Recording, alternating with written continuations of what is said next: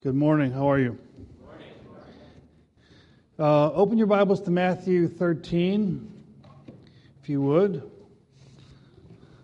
Matthew 13, starting in verse 53. We're actually going to end up in Mark because we're going to continue our study of Mark. But this is the parallel passage in Matthew. Matthew 13:53. Now it came to pass when Jesus had finished these parables that he departed from there. When he had come to his own country, he taught them in their synagogue, so that they were astonished and said, "Where did this man get this wisdom and these mighty works?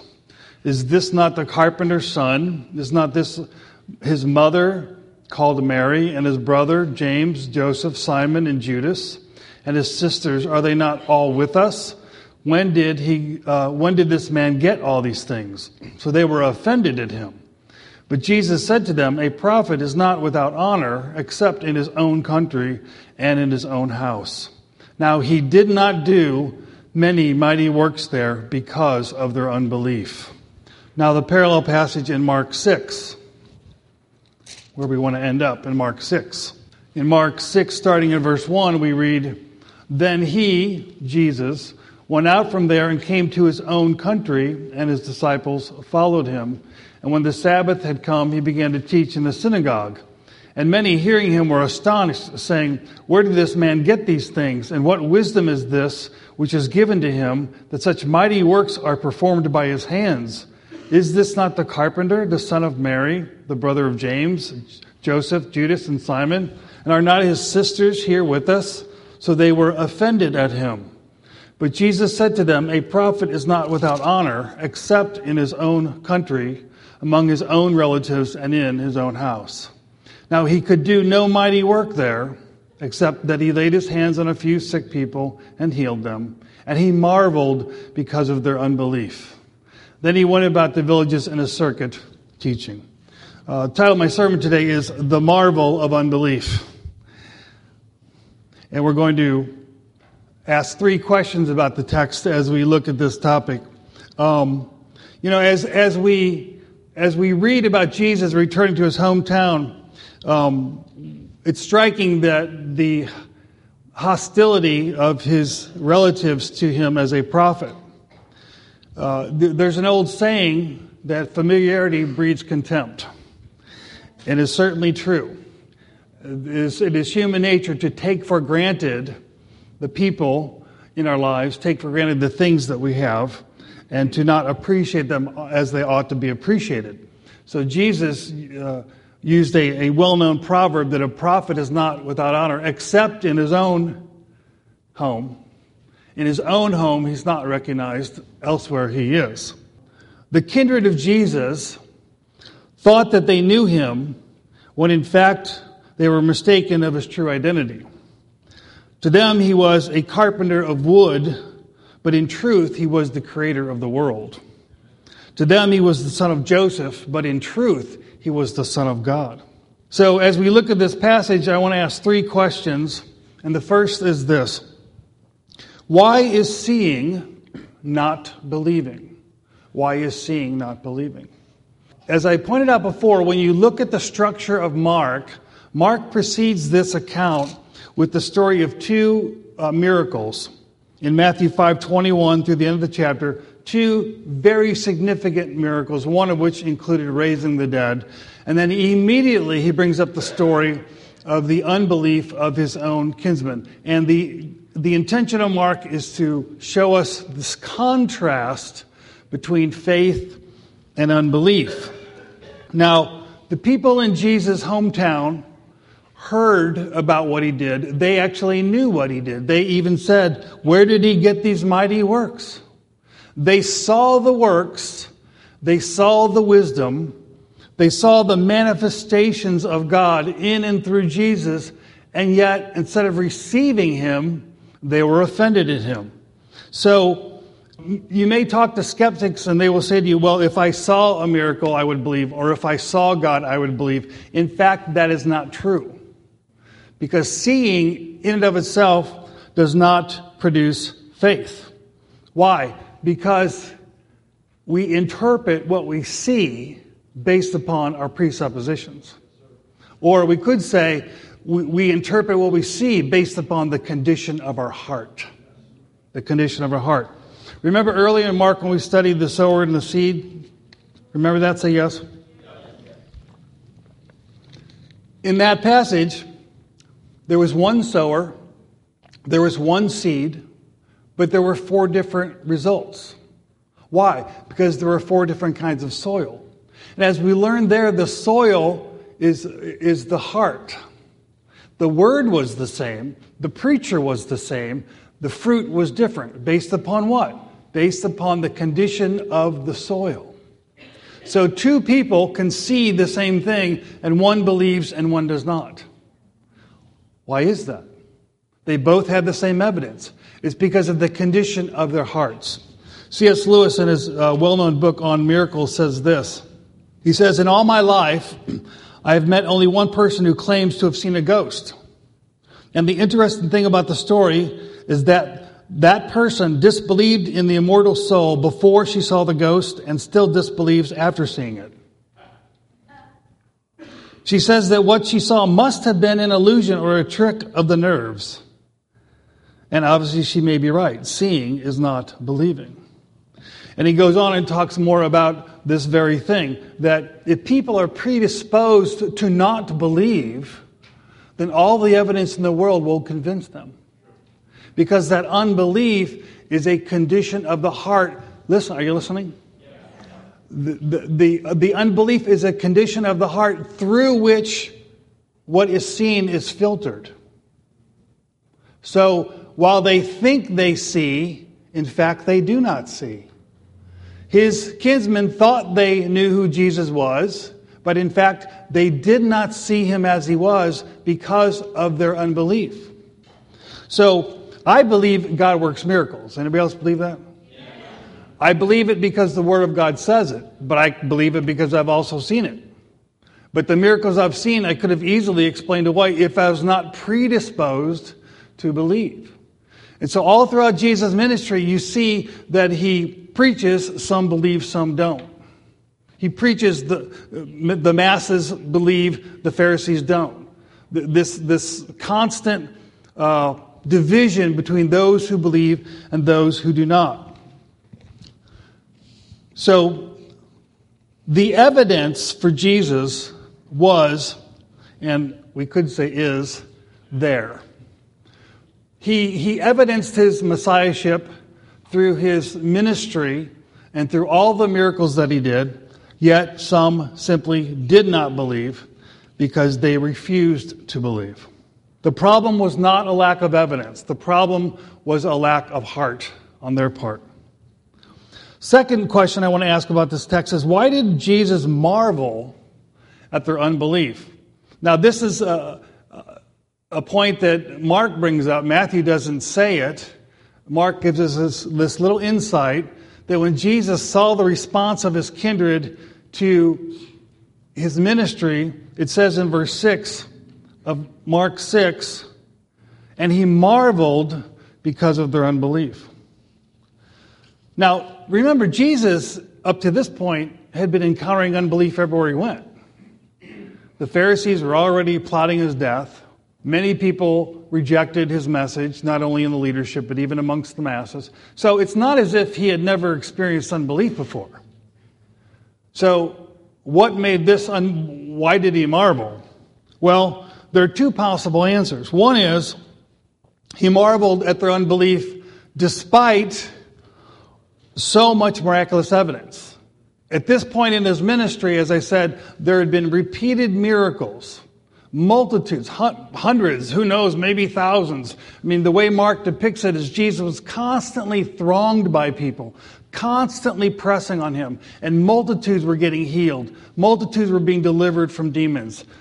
Jesus was working miracles all the time. There was enough evidence. So perhaps at this point, belief should have been a foregone conclusion. That's one possibility. The accumulation of evidence made their unbelief all the more remarkable. But I think perhaps it's something else. I think Jesus marveled not just that they didn't believe. I think Jesus marveled at the depth of their unbelief. What do I mean? Well, when you look at the text, it doesn't say he marveled because of their unbelief. He says he marveled at their unbelief. And this brings up an interesting point that commentators are divided on. When we look at the Gospels, there's 3 places where it says Jesus went back to his hometown. Matthew 13, which we read. Mark 6, which we just read. But there's one other place, and that's in Luke 4. Now, if you go to Luke 4, if you want to turn there, this is the famous passage where Jesus gets up and he takes the scroll in the synagogue and he reads Isaiah. And he says in verse 18 of Luke 4, "The Spirit of the Lord is upon me because he has anointed me to preach the gospel to the poor. He has sent me to heal the brokenhearted, to proclaim liberty to the captives, the recovery of sight to the blind, to set at liberty those who are oppressed, to proclaim the acceptable year of the Lord." Then he closed the book and gave it back to the attendant and sat down, and the eyes of all who were in the synagogue were fixed on him. And he began to say to them, "Today this scripture is fulfilled in your hearing." So all bore witness to him and marveled at the gracious words which proceeded out of his mouth. And they said, "Is this not Joseph's son?"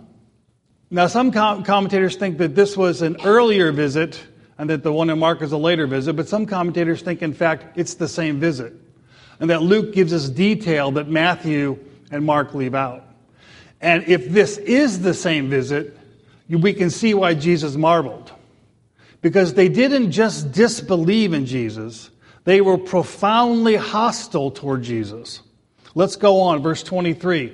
"And he said to them, 'You will surely say this proverb to me, Physician, heal yourself.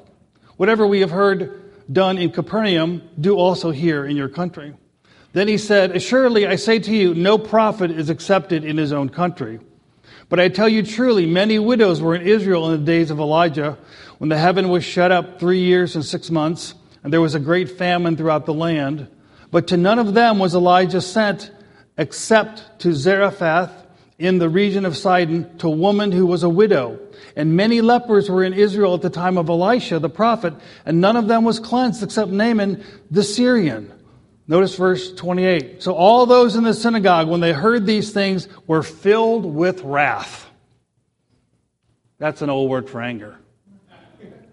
Really mad. We might call it rage. "And they rose up and thrust him out of the city, and they led him to the brow of the hill on which the city was built, that they might throw him down over the cliff. Then, passing through the midst of them, he went his way." If this is the same account, we can understand Jesus marveling. Because it's not just that they didn't believe, he'd already encountered belief, but this kind of hostility and rage from his own countrymen was truly marvelous. Jesus expected to be rejected. He even said a prophet is not without honor except in his own country. He understood the principle of familiarity breeds contempt. Yet the rage and hostility that he faced in his hometown was truly marvelous. The third question I want to ask about this text is this. Why could Jesus not do miracles in the face of unbelief? Now, in Matthew says Jesus did not many miracles because of their unbelief. In Mark, it says Jesus could not do mighty work because of their unbelief. I'm not sure that the did not versus the could not is significant. But some people read the phrase could not and get troubled by that, as if somehow there were limits to Jesus or somehow there are limits to God. When the scripture says that Jesus could not or did not do miracles, it's not talking about what Jesus could or would do in an absolute sense. Jesus could do whatever Jesus wanted to do.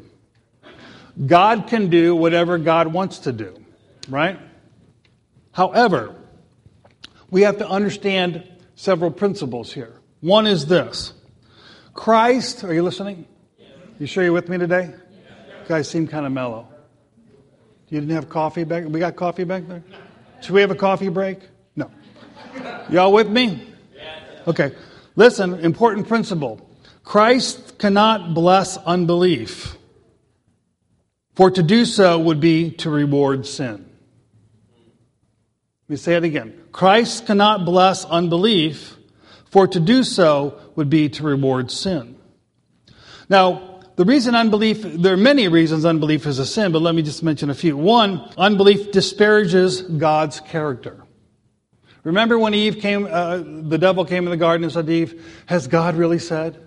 Isn't God holding back on you? Isn't God knows you will be as gods, and so therefore that's why he doesn't want you to eat the fruit? All of this he was saying was implying something negative about God's character. It was disparaging God. Okay? It was to disparage his character. And that's what unbelief does. Unbelief disparages God's character because he who does not believe says, are you listening? Yes. God is a liar. That's what the word says. Read 1 John. To not believe what God asserts is to say God is a liar. Thus, his character is disparaged and his word is dishonored. His word is dishonored. Unbelief's also sin because it diminishes God's power. It implies that God is not able to do what he says he can do. It suggests that God somehow is thwarted in his ability to work in our lives, which is simply not true. God is able to do whatever God promises. And when we read about the faith of Abraham, which is held up as really as like the exemplar of faith, it says in Romans 4 that in spite of his wife's barrenness, in spite of his old age, it says Abraham believed that God was able. God was able. Whatever he has promised, he is able to fulfill. And to not believe implies that he is not able. And thus it diminishes his power. Unbelief also doubts God's love. Because it's one thing to believe God is able, another thing to believe he is willing. But God is willing. Jesus was willing to heal in his hometown. The problem was not that he was unwilling.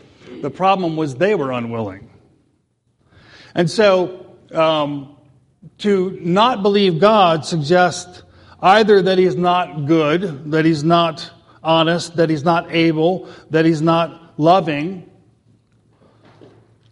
And the result is that it deprives the Christian, the church, and the world of God's blessings. By not believing, we end up not receiving, and by not receiving, we are robbed, the church is robbed, and the world is robbed of God's blessings. We often forget that unbelief is a sin. Yet it's interesting that the Greek word for, one of the Greek words for unbelief can be translated, and in some verses is translated, disobedience. Because unbelief is disobedience. And disobedience is the fruit of unbelief. Eve first had to have her faith shaken, and then based upon her unbelief, she acted in sin. So faith is a sin. Unbelief is a sin, but then unbelief leads to other sins.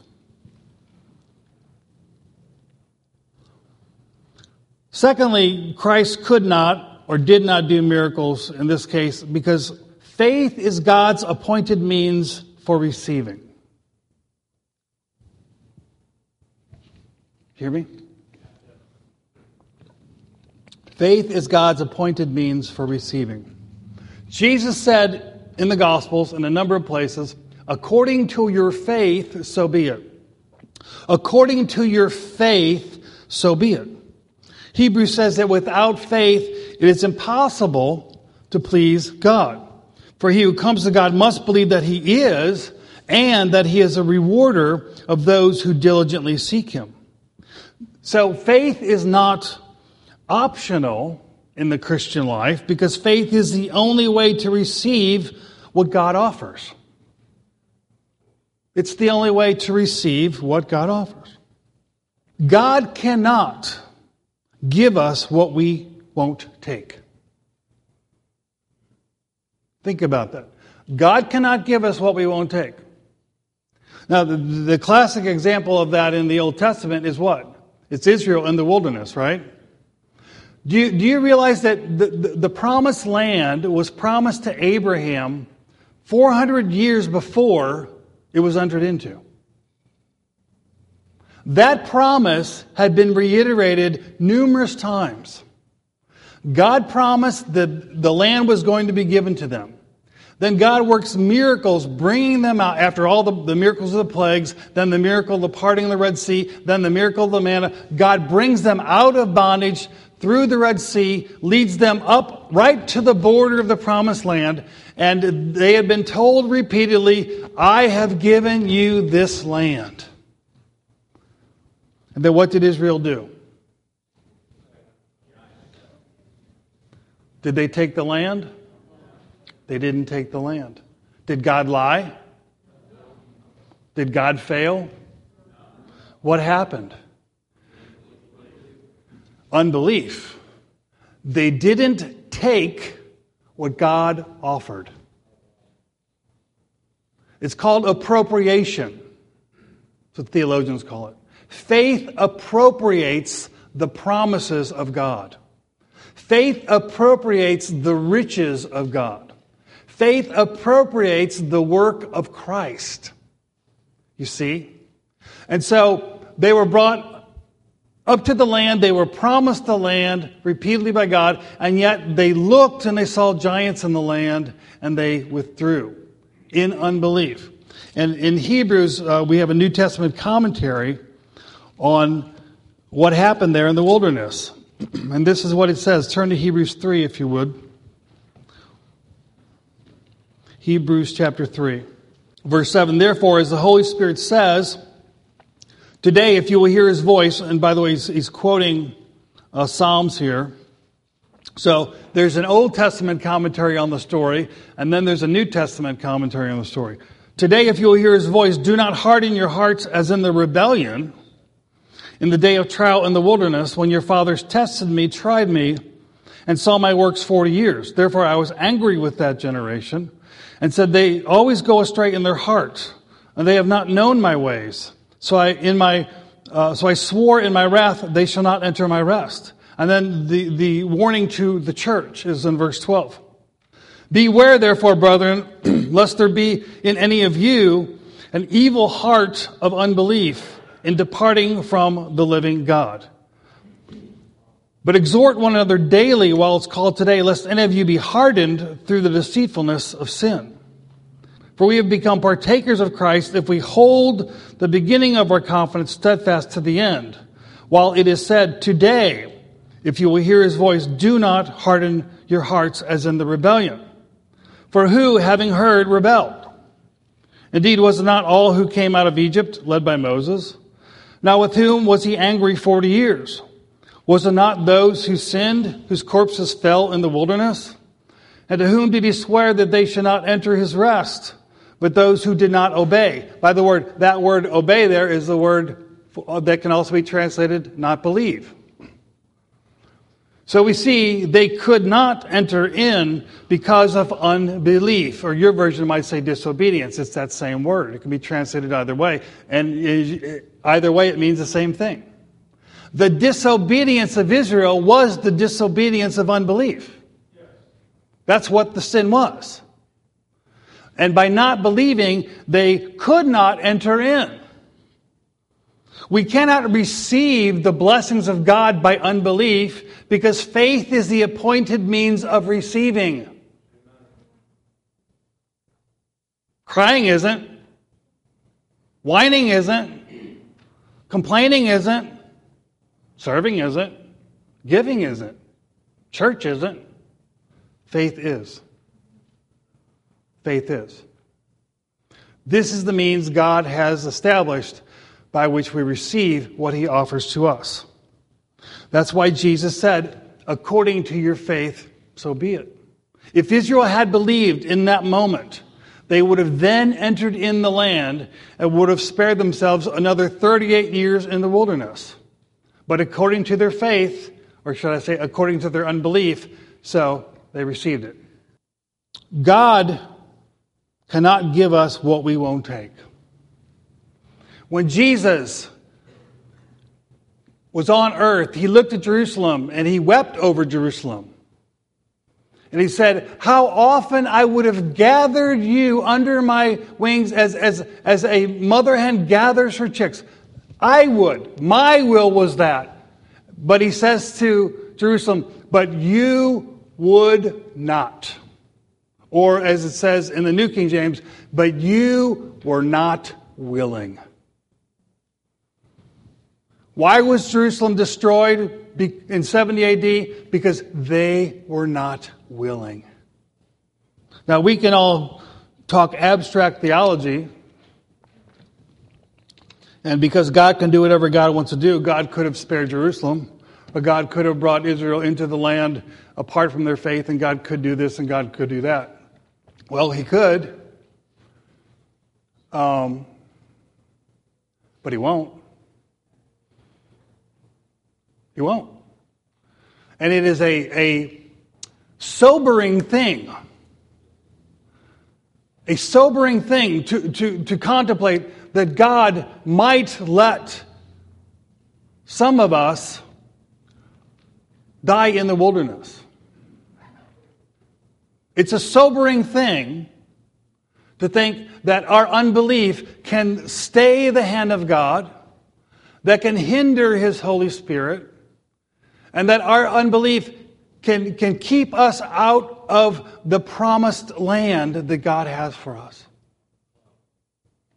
But it's true.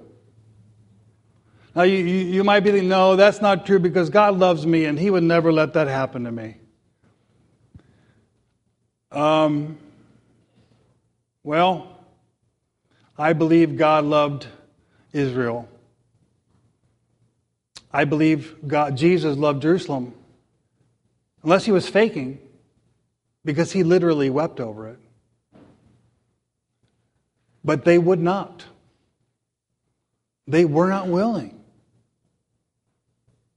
Jesus says, behold, I stand at the door and knock. The text does not say, behold, I come with a ramrod to knock the door down. It does not say, behold, I will invade your home with my presence.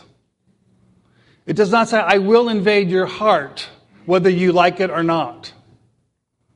It says, no, I'm knocking on the door of your heart, of your home, of your church, but you must open the door.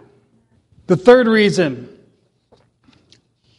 Jesus could not, and this is a principle that applies not just to Jesus in his hometown, but to all of the Lord's dealings with his people, is that faith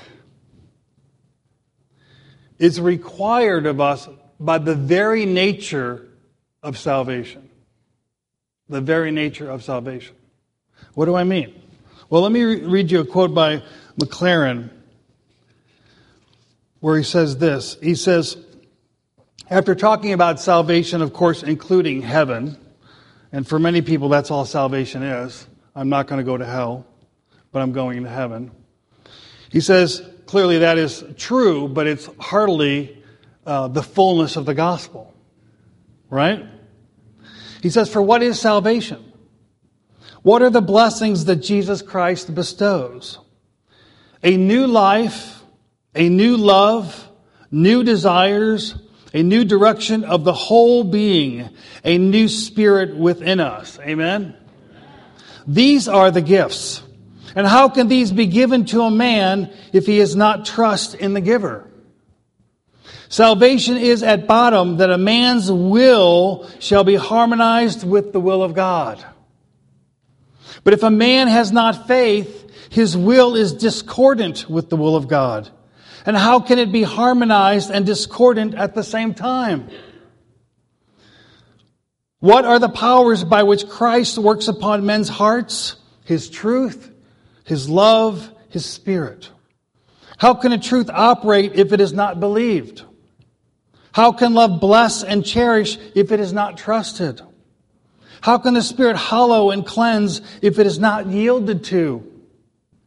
The condition is inherent in the nature of God the giver, of man the receiver, and of the gifts bestowed. What God is offering us is not just heaven. Now, I don't want to minimize heaven. But the gospel has been reduced to God forgives you, live as you please, but you go to heaven anyway. That is not the gospel. The gospel is that God has made us accepted in His beloved, and being united to Christ, we have the fullness of blessings in the heavenly places. Read Ephesians 1. And that's only one passage. God has, through the work of Jesus Christ, a fullness and a richness for us, not only in the future, but in the present. In the present. In Colossians, well, I'll read it to you. In Colossians, Paul is extolling Jesus.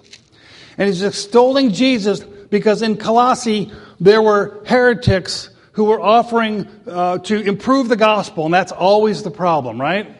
That was the problem in Galatia. We're going to improve. Yeah, Paul's right, but we have an improvement.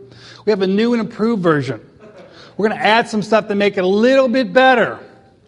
And so in Colossae, there were Gnostic heretics who were offering access into the heavenlies and fellowship with angels and teaching people how to have visions and dreams and doing all this cool spiritual stuff.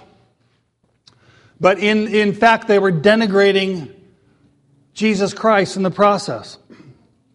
And so Paul says that I didn't tell you where today. Can you guess from one word? No.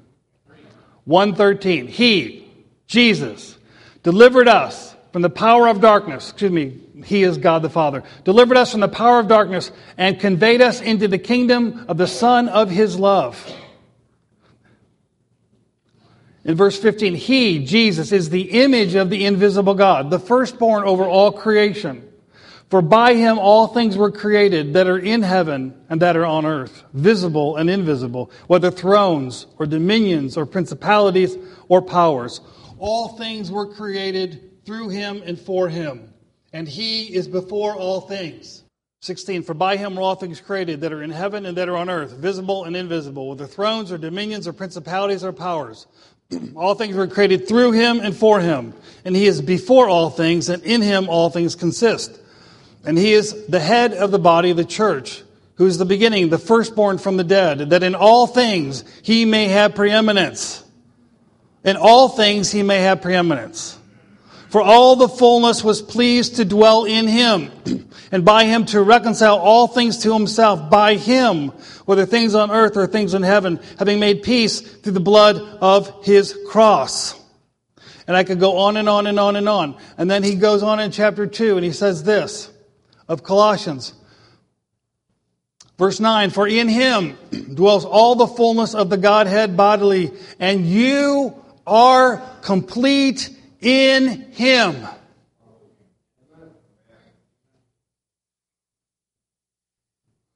Everything that we need for life and godliness has been given to us in, by, and through Jesus Christ. Jesus Christ is your promised land.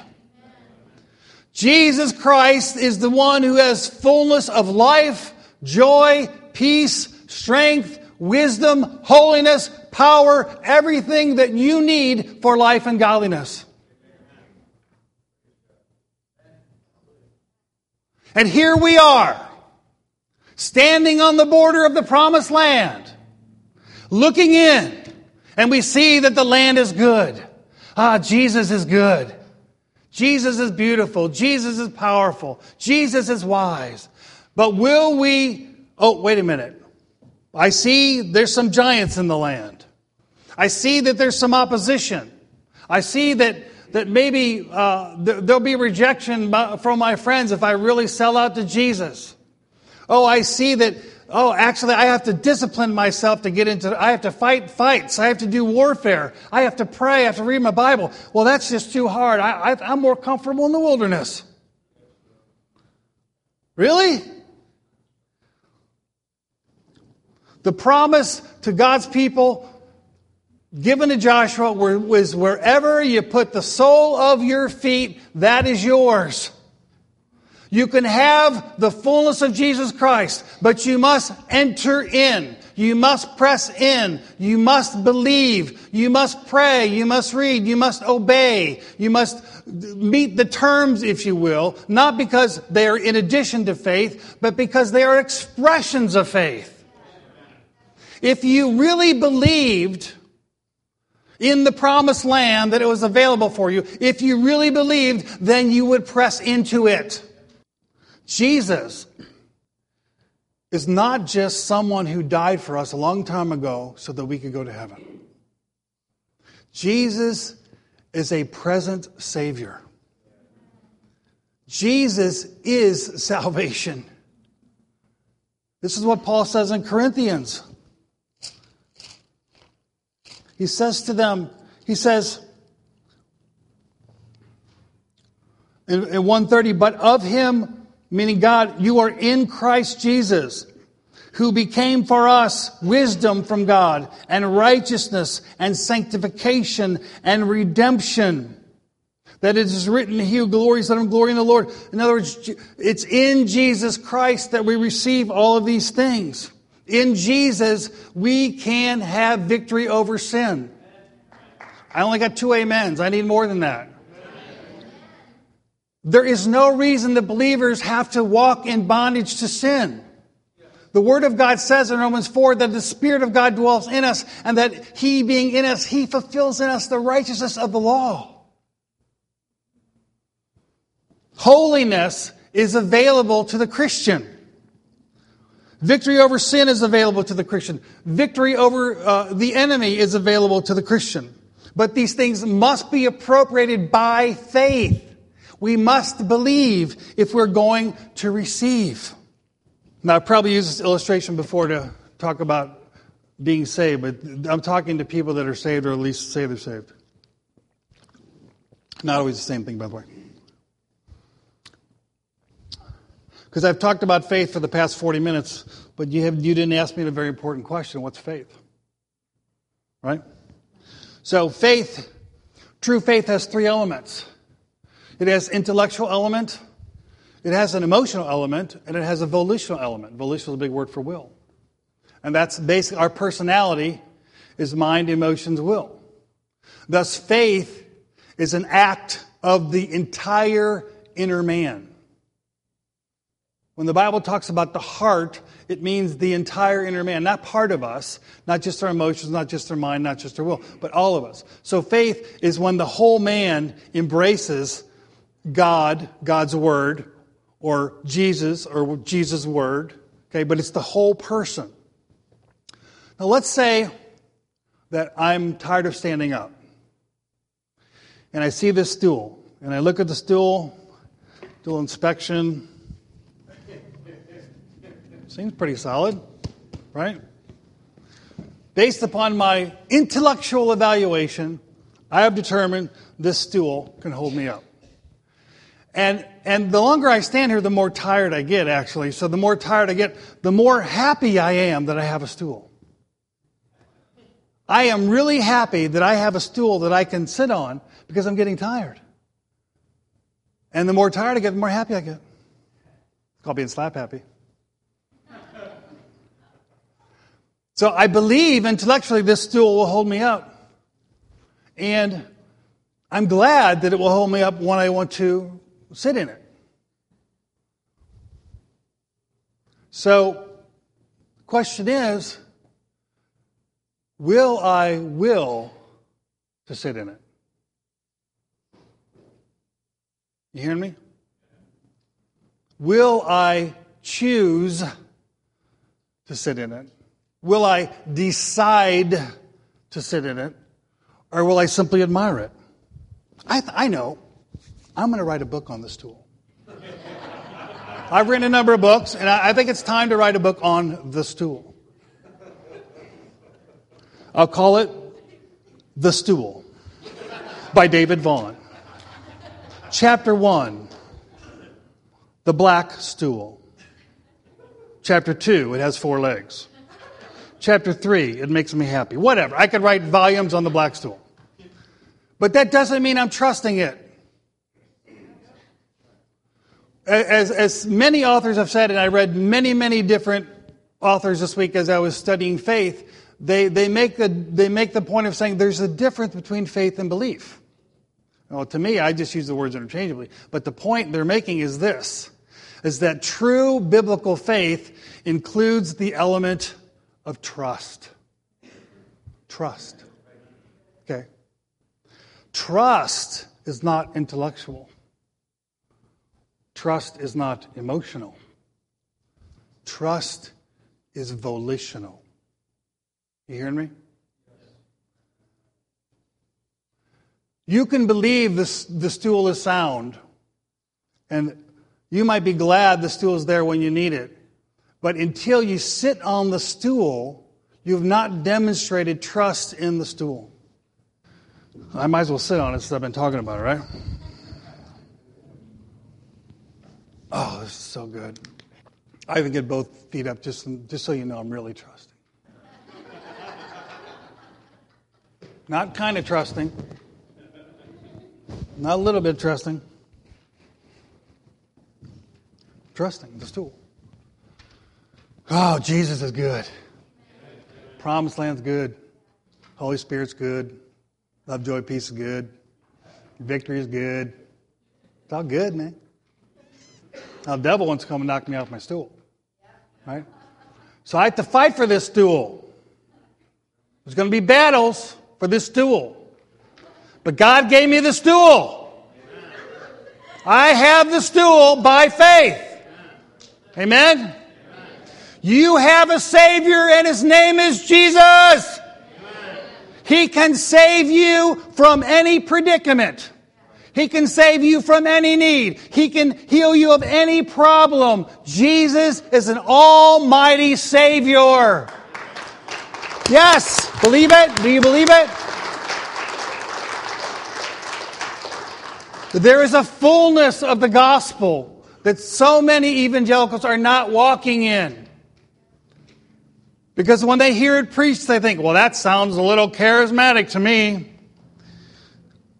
This isn't about that. This is about taking the Word of God for what it says. I mean, when you, and I know I sound critical, and I'm sorry, but we need to realize that we are in a desperate time. Okay? When you look at the church in America, and there are good churches and there are good people, but when you read the social indicators on the church in America, it is deplorable. The divorce, the promiscuity, the drug abuse, the depression, go down the list. The church in America is in a new Babylonian captivity. The church in America needs to be set free. It needs to be delivered. And the problem is, in spite of what is professed, it is not being embraced that Jesus is a present Savior.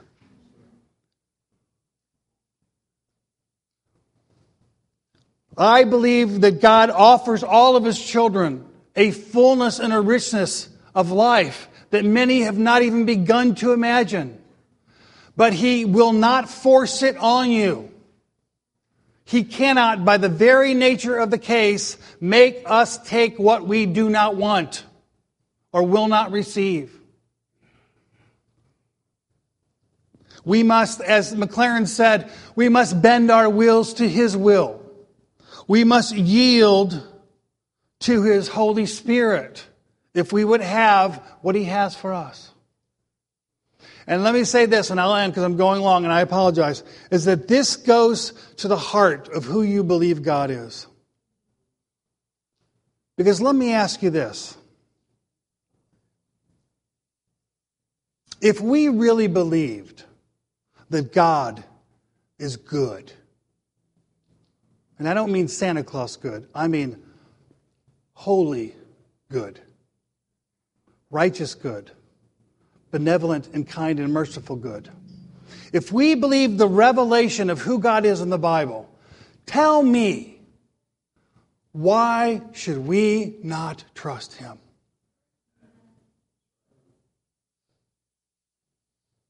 Why should we not yield?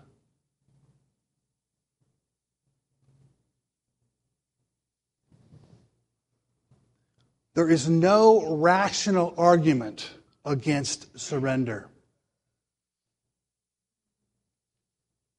There's an emotional argument. Maybe there's even a volitional argument. I'm not naive. I've been through a lot of battles and a lot of healing. I understand the struggle of surrendering the will. But there's no other way.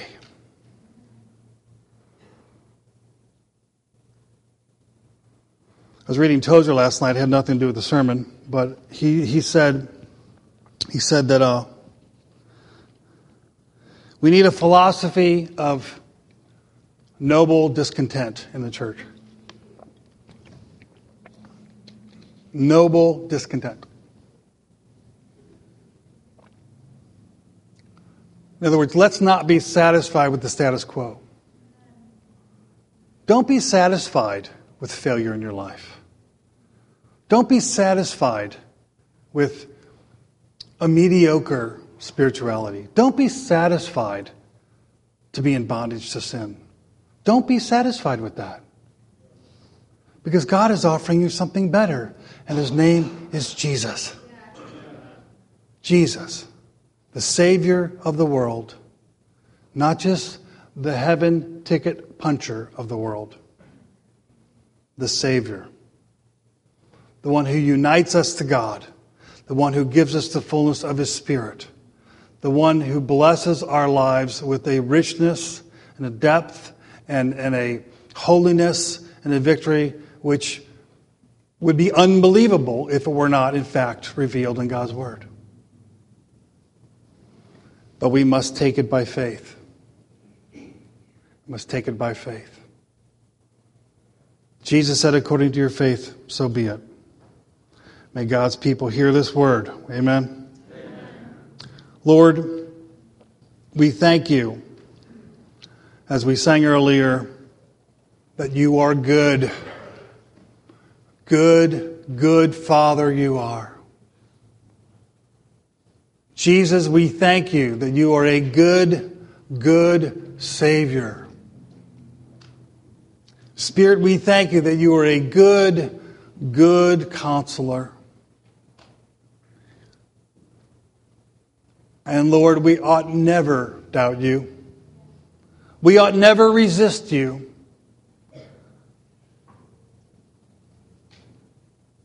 But Lord, we do at times, and we ask for your forgiveness. I pray, Lord, that you would create in us a holy discontentment with the status quo in our lives, in our homes, in our church, in our work.